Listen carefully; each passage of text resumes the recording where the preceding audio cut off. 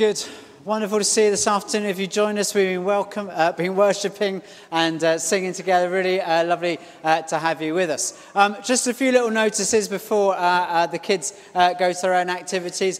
We don't take up a kind of offering, a money offering at Top Church, but you do have an opportunity to give. So on your way out where Sarah is standing, there is a contactless giving machine there. So it works in the same way as contactless giving machine works. You just put how much you would like to give and you're welcome to use that. If you want to give by cash or you're really old school, you've got a checkbook and a pen, there's a little box there as well that you can use. But do make most of that if you want on the way out. So children, we have some special activities for you with Melissa and Beth. Youth, you're staying in, not Beth. Yeah, it is Beth. Sorry, Beth. Yeah. So any children here, if you want to start making your way over there, and you can come back for the baptism if you want as well. If you stay in here, yes, you can stay in here. If you stay in here, you have to sort of put up with people speaking and trying to sit through that. So they will have so much fun out there. So let's pray for them as they go out. So loving God, we just pray your blessing on the children today. In the name of the Father and the Son and the Holy Spirit. Amen. Amen. So we're going to look a little bit together at baptism. So we've got a little reading that should pop up on the screen. So this is a reading. It's from Mark's Gospel, and I'm going to then have a little natter about it. The beginning of the good news of Jesus Christ, the Son of God, as it was written in the prophet Isaiah. See, I'm sending my messenger ahead of you who will prepare your way. The voice of one crying out in the wilderness, prepare the way for the Lord, make his path straight. In those days, Jesus came from Nazareth of Galilee and was baptized by John in the Jordan. And just as he was coming out of the water, he saw the heavens torn apart and the Spirit descending like a dove on him. And a voice came from heaven, you are my Son, the beloved. With you I am well pleased. So hands up if you're Netflix. Are you a Netflix fan? Yeah, strong. Prime? Not so many. Disney? Yeah, very Apple TV. What about BBC One? BBC One, yeah, you can't go wrong, can you? Yeah, classic, yeah, you've still got channels and everything like that. So I don't know about you, but do you ever get the feeling where you just want to watch a box set or a film and relax? Do you have that feeling? And then you sit down and you can't work out, you always feel there's nothing on. And you start watching something, and I don't know about you, I'm someone who decides within like 5 seconds whether I like it or not. I'm like that with people, so you're doing all right. No. But do you know what I mean? Are you that person who 5 seconds you're like, I ain't having this? Or do you stick with it? Are you a kind of stick or twist? So I got recommended, or I'm not going to say who that Dave Shaw recommended it to me, who led our worship. But within 5 seconds, Dave, I was you knew I would be. Just teases me with box sets. But what's really interesting with the what's called the gospel reading today, that's Mark's Gospel, is that there are 4 Gospels of Jesus, called Matthew, Mark, Luke, and John. They kick off the New Testament, and each of them tell the story of Jesus, but each of them tell it in a slightly different way, And all of them have these, like Matthew and Mark and John, have these introductions that are like a Netflix or a Prime or a really good novel where you are gripped straight away. There's like this really cool stuff happening. So you remember Christmas coming up soon. Don't forget Carol service here and Chris Stingle service. And you think of Christmas and you've got shepherds and you've got the wise people. And then you've got angels in the sky and angels walking along. And then you've got this donkey and you've got people made homeless and there's no room at the inn. And there's all this kind of drama happening. And then you've got this lady who's having a baby, and she's a virgin, and there's an angel saying God made you pregnant, and Joseph is like, oh, this is awkward, but I'll go with it, might as well. And so you've got so much happening. And then in John's Gospel, which I know you all read before you came out, you have this amazing poem that says, in the beginning, God, what does it say? In the beginning was the Word, and the Word was God. And no one really understands what he's going on about. But it's this kind of grand opening. They all have like fireworks and kind of exciting things happening. It's a Netflix box set you want to see, not like the one I tried to see last night. It's one that you're gripped from the very beginning. But Mark's Gospel, which was the first to be written, even though it comes second, don't ask me why. Mark's Gospel was the first to be written, actually starts off in quite a boring, mundane manner. Actually, it's what we just read. It starts off, you got it. So these got, like some of you, most of us read here. So when you think about the Bible, you think of reading it. It was never meant to be read. It's just this weird modern phenomenon where we all thought we learned to read. What it was meant to be, it was like Shakespeare. It was a play, okay? So they were plays, they were performances. So the idea in Mark's Gospel, Nathan, can we get the first bit of the reading? That'd be fab, is this. So I want you to imagine, I don't know, you work for Salt Mine Theatre Company. I don't know if you've heard of that, David. So you work for a theatre company, and in comes somebody, as in the curtains are still drawn, and they give you, the audience... You see what I did there? They give you, the audience, a little clue what's coming on. And so if we had an actor here, he might read it dramatically for us. The beginning of the good news of Jesus Christ, the Son of God. Beautifully done. Thank you very much. Thank you. He gets paid for that. He's here all day. Yes, there you go.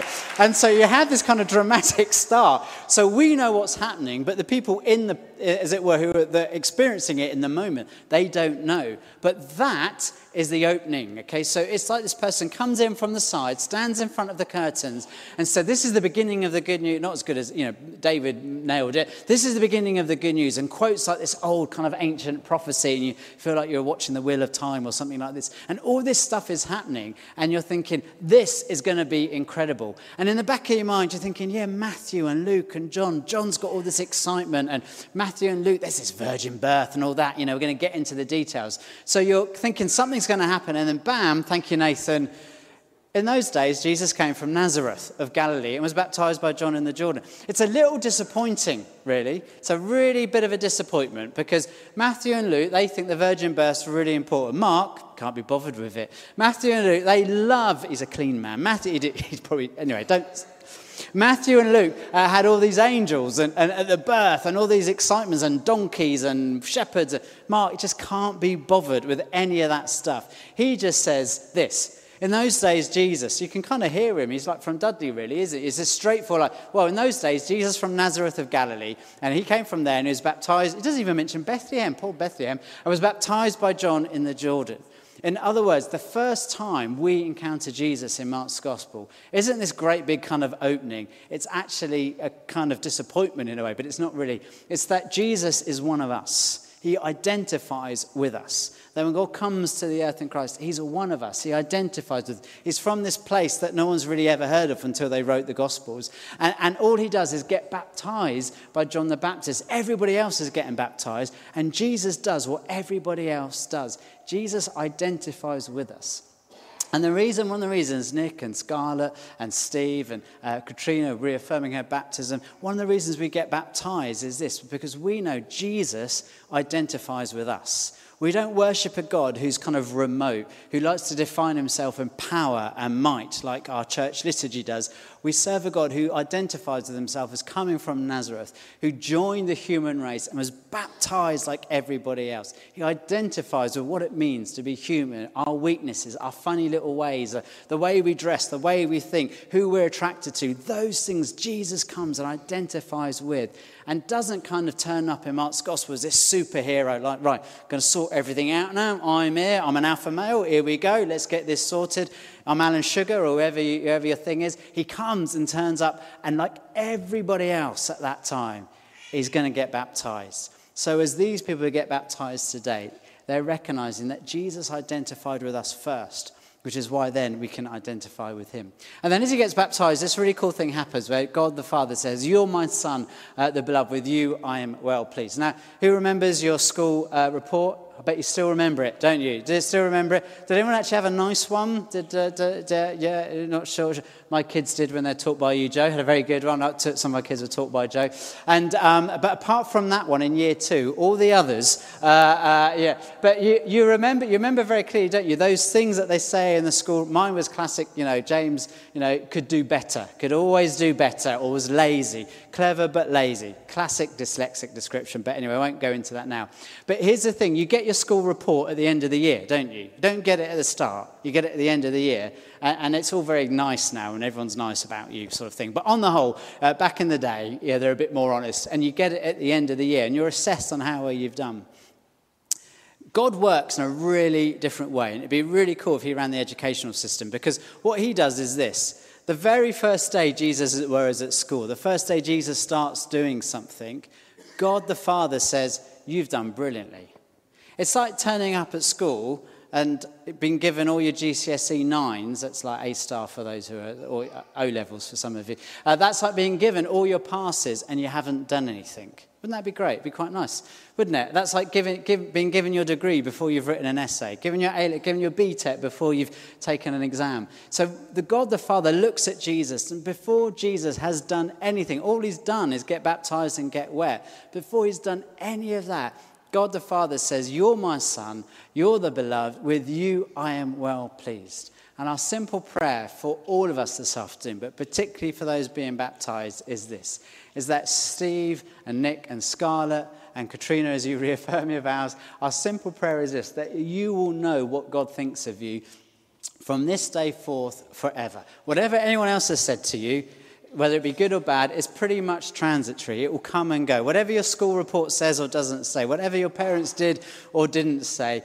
hear what God the Father says to you. It says, "You are my child, and with you I am well pleased." There's no other source of that endless affirmation in heaven and on earth. It's the only place we get this endless source of affirmation that comes from the heart of God that says, "I am pleased with you. I am pleased with you. I am pleased with you."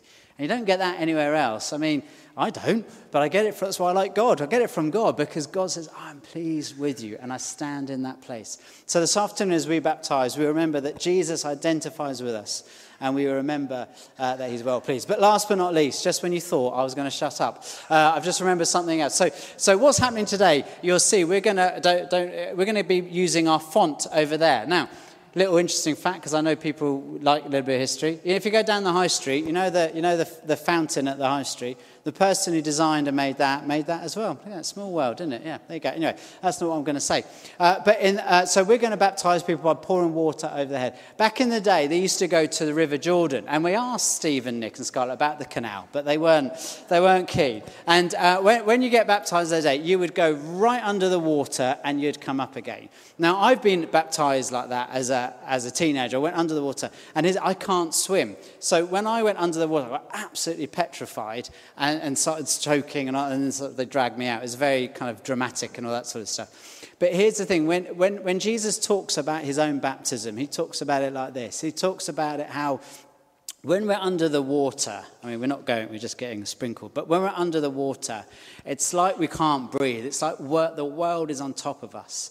And then suddenly, Jesus comes and lifts us out of the water, and we can breathe, and we can breathe, and we can live. And that is like life, isn't it?